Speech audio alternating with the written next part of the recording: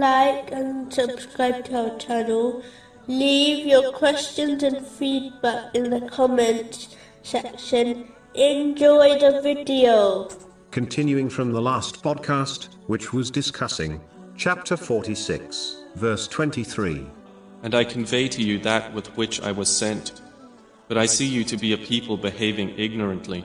In a narration found in Jami Tirmizi, number 2645, that when Allah, the Exalted, desires to give someone good, He provides them Islamic knowledge.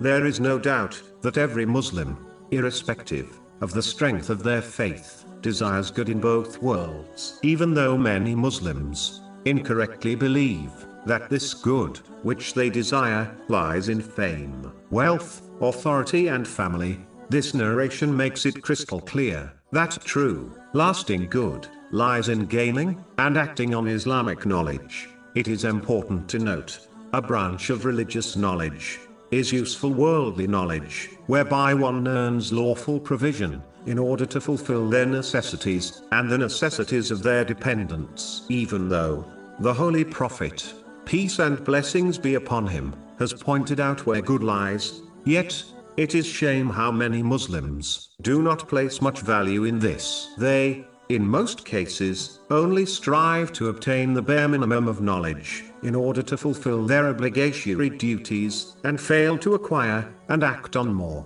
such as the traditions of the Holy Prophet Muhammad, peace and blessings be upon him. Instead, they dedicate their efforts on worldly things, believing true good is found there.